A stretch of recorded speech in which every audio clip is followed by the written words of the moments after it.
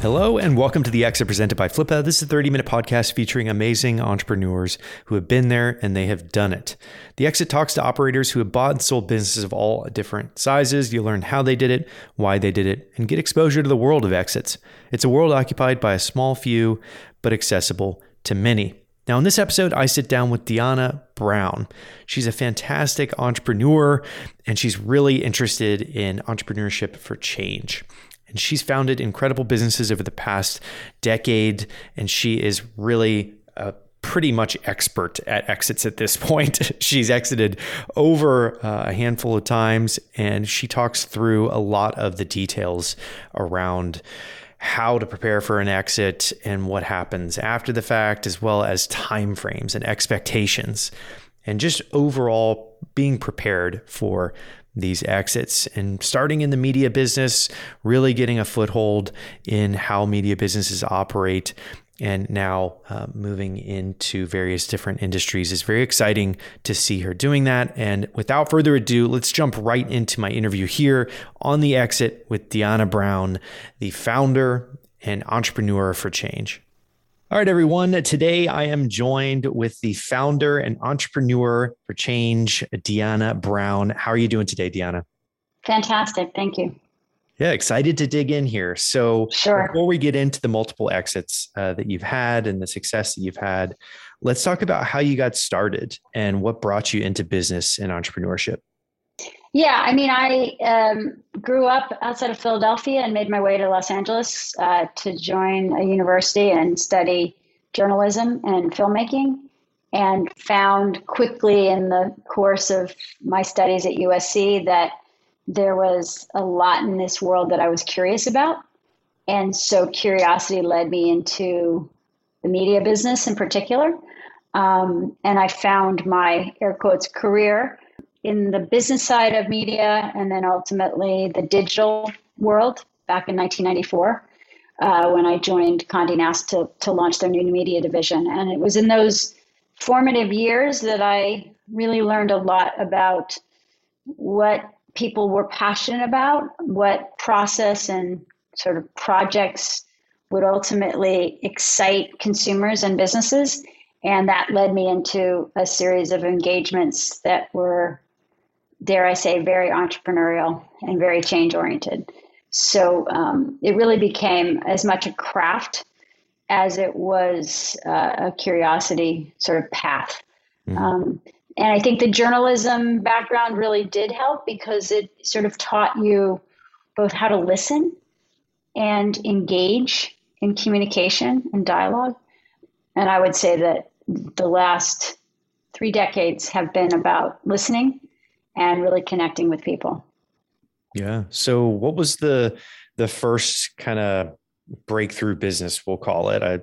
I never have a fixed word to describe the first initial business where you saw success, but what was that like for you, and what led to the success? I probably, I spent a 15-minute stint in sort of print publishing. I think the seminal moments were probably at Condé Nast when we launched the new media division. And I think what was relevant there was a series of assets or intellectual properties or brands even that Newhouse owned that had such ripe possibilities for those who could imagine them in a different form, and specifically digital. So there's that curiosity, there's that imagination, and then ultimately, which became a sort of a pillar of my success, is really how do we productize it? How do we think about it in a sustainable and engaging way? And that's when our first real launch was Epicurious, where we took 2 venerable brands, Gourmet and Bon Appetit, and really created something new, right? A word that nobody could spell, and but was the first sort of structured database of recipes online. And it was understanding the form or function of a recipe being a desired output of a magazine that was glossy and just gorgeous, but the underpinnings were that ultimate recipe. So it's that imagination and that curiosity and then paying attention to what consumers and or buyers or users are interested in. So those are probably the days that for me were seminal, but also ripe with learning. And the way Newhouse treated the division was as its own separate entity. So I'd also say it was probably the first engagement where I felt like we were entrepreneurs. I felt independent of a sort of corporate entity. There was a day where he physically signed over the rights to all the brands for the publications to this division, and we operated as a small company outside of the lavish, gorgeous offices. And we were scrappy, and we made things happen on a daily basis, which was less traditional of that empire, that legacy empire. Very cool. And you had kind of the resources of this, larger division that you rolled out into your own kind of entity that you were in control of. That's a fantastic way of kind of having an early investor. Yeah, exactly. In a way with a lot of resources. Yeah. And Newhouse himself was very much, was very mercurial, as people have noted in his legacy. But what I found him really interesting was, and important, was his curiosity and his lifelong journey around wanting to learn. And to your point about having an investor, he was also at the time very curious about what was happening at MIT and Negroponte and all that was going on there. He was early into Wired, the Wired franchise, Wired magazine, and ultimately the website. And it was through that investor mentality that I also was learning a lot about how to relate to owners and operators, but also buyers and sellers. Because there was numerous opportunities for him to buy other things to add to the portfolio. And we were in sort of a constant state of understanding where we had strengths and where we needed to sort of either make up for the viability of the enterprise, right? And where we could acquire, assets. So that was probably the first case where I was also sort of on the buy side, where we would look at things and say, hey, we weren't really in the business of selling, but we were in the business of buying. And so understanding what was happening across the table with entrepreneurs was really a great sort of first view into that. And this company was called Epicurious? Was that what it was called? The company was called CondiNet. So it was Condi, C-O-N-D-E, and then capital N-N-E-T as in internet. And Epicurious was the first website we built. Got it. And was still interestingly enough, one of the top recipe search products online still today, and has a legacy of great innovation. Nice. So the company that you exited first initially, I'd love to dig into your successes that you've had. For listeners out there that are operating a business, they're thinking about potentially selling, wondering around the timing and everything. In your experience, what were some of the most important things that you were tracking? KPIs or however you want to describe the success of each one. But for your exits, what would you say were the most important pieces that you guys were tracking as a business that led to your exit? I think the early exits were very much around what I would call traditional financial metrics, right? It was early days. And because many of these companies were pre-revenue, it wasn't about EBITDA but it was more about revenue growth. It was more about, sort of product market fit, right? And how you would measure product market fit in sort of an analytical sense is engagement metrics, right? So you had one tier of, okay, let's acknowledge the fact that we're pre-revenue or pre-profit, but let's look at revenue growth. And the second tier of sort of metrics and analytics is, does this product show the path to that? And as a result, is there product market fit? And how we could describe that would be loosely based on engagement metrics, growth metrics around audiences and things of that nature. And then the last set of metrics that was most interesting one to me was really because it took me a couple of exits to figure this out, but that the teams that we were building were many times as valuable as the assets themselves, because these were very early stage exits. So metrics in the sort of human capital area were important, right? Which is, did we have a team of engineers and or creative execs or business executives that were engaged and passionate? And those metrics were, as I said, things that we wouldn't necessarily put on a slide when we were having sort of those early day conversations around exits, but they were things that would become metrics on the other side of the table, right? They would be things that people would ask us questions about. And that would be those areas where we'd be like, okay, I get it. This is, in fact, important to these folks. And so for me, that was something to sort of keep my eye on, not just as an operator, but as really somebody who knew that an exit was a measure of success. Hey guys, Steve here, and taking a quick pause from the interview. I know that selling a business can feel unattainable and just out of reach for everybody, but it's definitely something that is very reachable for people that are listening to this podcast with Flippa. And I've mentioned that this show is presented by Flippa. They have over 3 million users on their platform who are looking to acquire everything from content sites to e-commerce stores to SaaS platforms or even mobile applications. So if you're curious and want to know more about what your business is worth, head to flippa.com/theexit for free valuations on your business. It takes a couple minutes to literally go through, and you can just go through the whole process without committing to anything at all. So once again, flippa.com/theexit, check it out, get a valuation on your business without any commitments, and just see exactly what your valuation of your business is worth. So let's dive into the interview.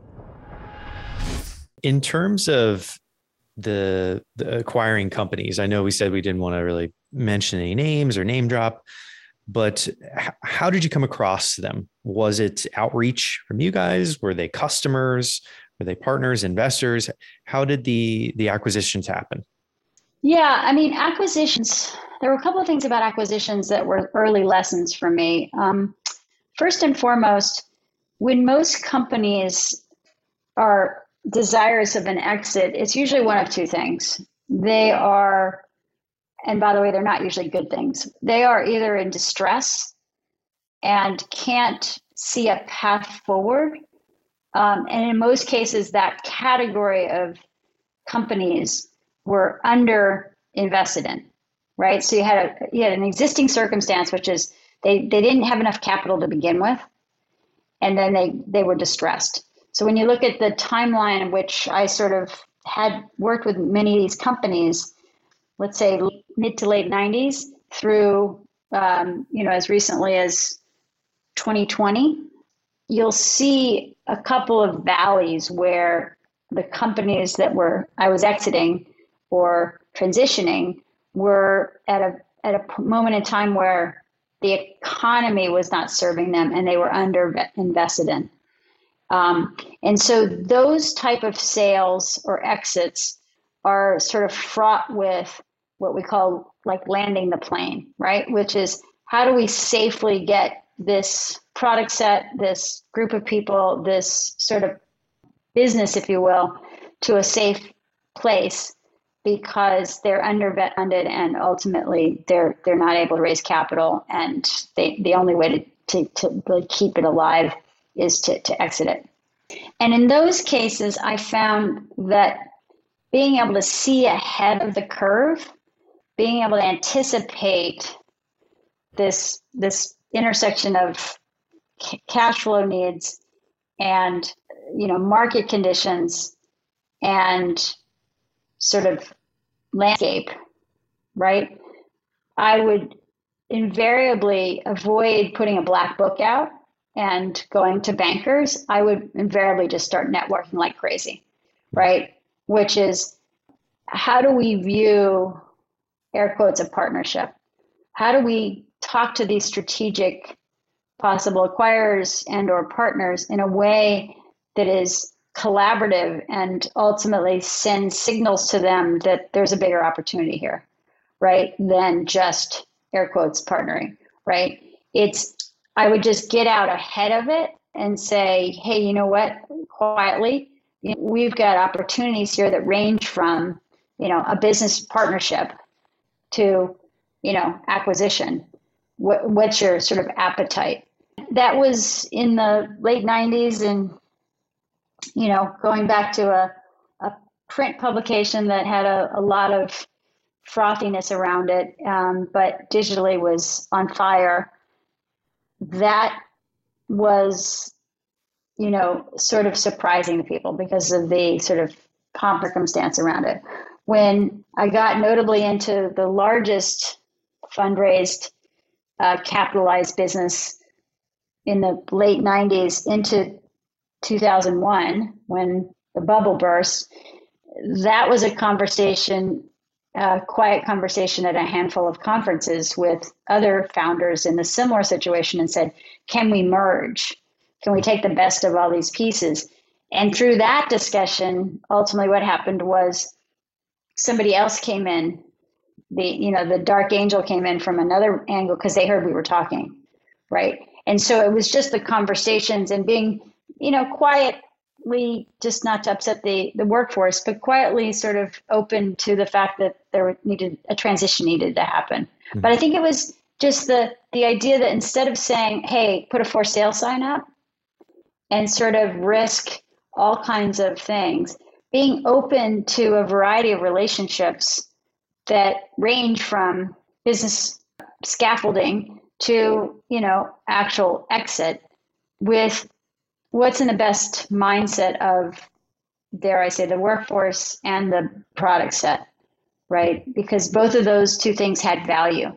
There were people I spoke to who had no interest in a series of digital websites associated with trade publishing, but they absolutely adored the content management system that we'd built, because at the time CMSs didn't exist out of the box, and they absolutely loved the editorial team. So they were like, we want to take this group of people and that thing and apply it to a totally different industry. And I wouldn't have known that was even a possibility. I don't think the bankers would have even thought that, oh, let's go to talk to that company. And then on the other end of the spectrum, post that engagement, I started something literally out of my second bedroom with 2 or 3 writers, reporters, editors. That got acquired almost instantaneously because the mindset and the brand was very different than the existing business. And so that acquisition happened. That was a case where I wasn't networking. The largest entity in that space came in and just gobbled us up, right? Just immediately saw that as like, that was an inbound. And in that case, being open, like most entrepreneurs might have said, hey, you know what, I'm not ready. Like it's far too early. But I sort of was weighing the notion that I was passionate about the space and I was curious about the space and I wanted the product to exist. I wasn't as concerned about how much money I was going to make, right? I was more interested in this needs to exist. And I thought, if I don't go now, they're going to dig in and it's going to be headwinds that I won't be able to overcome. So that was an exit where probably premature of when I should have exited if the metric of success was cash, but the metric of success was the product is good, it needs to exist. How do we sort of set it up for success and take myself out of the equation? I hope those are, giving you guidance without specifics. I think key is don't just put a for sale sign up. Be open to a range of opportunities. I think we can define exit pretty broadly here. Yeah. Recognize that what matters to companies, it's very easy or relatively easy to sell a profitable entity. but much of the acquisitive market is tied to pre-revenue or pre-profitability. So then you think about what are the other two desired things that a entrepreneurial entity offers an acquirer. One, human capital, and that's super important and sometimes hard to measure until you get to know the company. And two, a product or a product market fit that brings that larger entity typically to market quicker when they haven't been able to do it internally. Mm-hmm. Yeah, well said. I like that you touched on, even the banker wouldn't be able to identify, okay, this acquisition would work because the people and the piece that they've built, the CMS, is what they need to show this opportunity in the future. Because I think a lot of people don't understand that an acquisition is about projected future value for the acquiring company. Like they want to turn a $10 million business into a $100 million business, and figuring out how that works and plugging and playing with the different things like a CMS is a great example of this underlying asset within your company that you guys, it sounds like you custom built that they could utilize. Yeah. And yeah, it's just a very great example of like an acqui-hire using different assets that they can use for their current business. So preparing for those exits, a lot goes into it. What would you say for a brand new entrepreneur out there that's just started, maybe a year old of a business, and they're thinking about preparing, whether it's, financially, mentally, everything? What would you say are some tips that you could provide to prepare yourself for going through something like what you've gone through? Yeah, I mean, I think there's things that are very tactical and business oriented. The how is super important.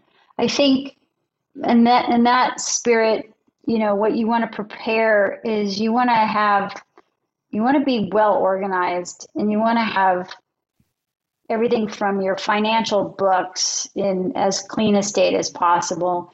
You want to be legally unencumbered. So if there's anything that's happening around your company, you can't, a lot of times entrepreneurs come to entrepreneurialism through a product lens, or through a tech lens, or even through a business lens. It's very infrequently that someone comes in with a legal background and creates a company or entity.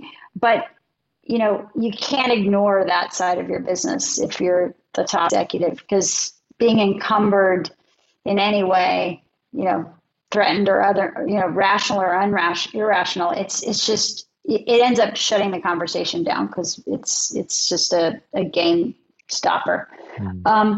So the other thing I would say is really operate your business like you were staying in business, and try not to pull up short, as I referred to it, in the sense that you're thinking, hey, I'm going to be out in 6 months or 6 weeks or 6 days once this transaction happens. I can pull my foot off the gas, right? I can sort of slow down because results aren't going to be necessarily that critical. I would say just quite the counter. I mean, I found myself prior to some of these exits really working harder than I had pre, because I knew that there was always going to be a diligence phase, and there was always going to be, most deals are structured as such that you have sort of an earnout or something post based on a certain window of time. And so I found that almost ignoring the fact that I was in acquisitive or acquisition conversations and working as diligently as I could on the business was as critical a factor in a final price or a final deal structure. So I sort of had to, and then last but not least, I had to always, while being transparent and being authentic and truly being the leader that I think I'm capable of, I really had to keep the teams focused on similarly what they were doing, and whether they were aware that we were in acquisition talks or not was, again, less meaningful. It was more, hey, how do we really continue to deliver? Because until that ink is dry, and I've done a lot of deals where I've signed my own severance check at the point of signing the deal. I had to keep working through that phase as if the deal wasn't going to happen. Hmm. Because there have been too many times where companies will come in and look at you as an acquirer, and if you ride a roller coaster with those talks, you're not able to operate. And a lot of times companies will, and not in a nefarious way, but they will come in and sort of start sniffing around and get you excited and talk about the potential when in fact they're just trying to learn the market space, Hmm. right? A lot of times companies will flirt with you and tell you, all kinds of wonderful stories, until you see a term sheet, until you start to get into the diligence. Kind of contain that enthusiasm, because it's going to keep you from doing your job every day, because you've got to keep operating through that window of time. And I've seen some deals have happened literally in about 2 to 3 weeks, but typically we're talking 3 to 6 months Hmm. is more likely the case, depending on the size of the business and really the rationale for acquisition, Hmm. right? If they're going to throw away the parts or the people, they're less. Those deals can happen quicker, but the overnight deal is 2 to 3 weeks at minimum. And if you take your foot off the gas, you're in trouble. You're going to coast into a wall or something. And more likely than not, we're talking months. Even if it's a largish company, you've got to worry about regulatory and other things. It's not a fast process in any stretch. So really trying to manage the work effort, your work product, your team's, feelings and emotions. Invariably, they're going to find out. Um, just almost ignoring it. It's such a good point about almost the workload before the initial kind of conversation with an acquiring company. And then after that conversation starts and diligence starts, the workload just goes up like a hockey stick, because you have to keep the foot on the gas. You can't just Mm-hmm. coast. And you're also doing all this work to provide documents and go through the diligence, getting everything in order. So the workload just goes up dramatically to really make it a successful transaction. And I really like that point of, the workload going up and not letting the business kind of taper down, because then the company that's acquiring you will look at it and say like, oh, you're losing momentum. What are you doing? Why aren't you still Yeah. growing? And it's like, I'm talking to you right now. I'm trying to sell this thing. So that's we dove into a lot over the past few minutes. Like that was a great segment there. And what we like to ask everybody on the show to give one consistency is, knowing what you know now, what would you tell yourself 10 years ago? I think I would tell myself to be open to change and to transition while focusing on building great businesses. Almost ignoring that exit. Um, Unfortunately for me and many of the great people I've worked with and worked for, the business was always the thing in front of us, right? That we were always excited about. And while the exit was the reward, we were really good at staying really focused on, the business itself. And we knew that the exit would take care of itself. And I had great investors early on, founding investors, and the likes of Fred Wilson and Jerry Colonna, who, said, look, people will pay for what it's worth, and people will buy companies that are great companies. Do what you do. And I have stayed true to that. And I would continue to tell myself that, right? Ignore the exit, pay attention to the business. Well said. Well said. Well, those are all the questions I have for you. Great. What are you working on now, and where can people go and learn more? Yeah, I mean, stay tuned. I have a lot of interesting, exciting projects. I am a passionate entrepreneur. I believe in change, and change is probably the most important thing that this world needs right now. So I'd say tune into my LinkedIn profile. I will start to reveal the new business opportunity as it comes about towards the end of this year and early next year, and just keep doing what they're doing. Awesome. Awesome. Well, wherever Thank you you. guys are listening, all the links to Deanna's profile will be in the show notes. But thank you so much for coming on the show. Thanks, Steve. I appreciate it. Great conversation.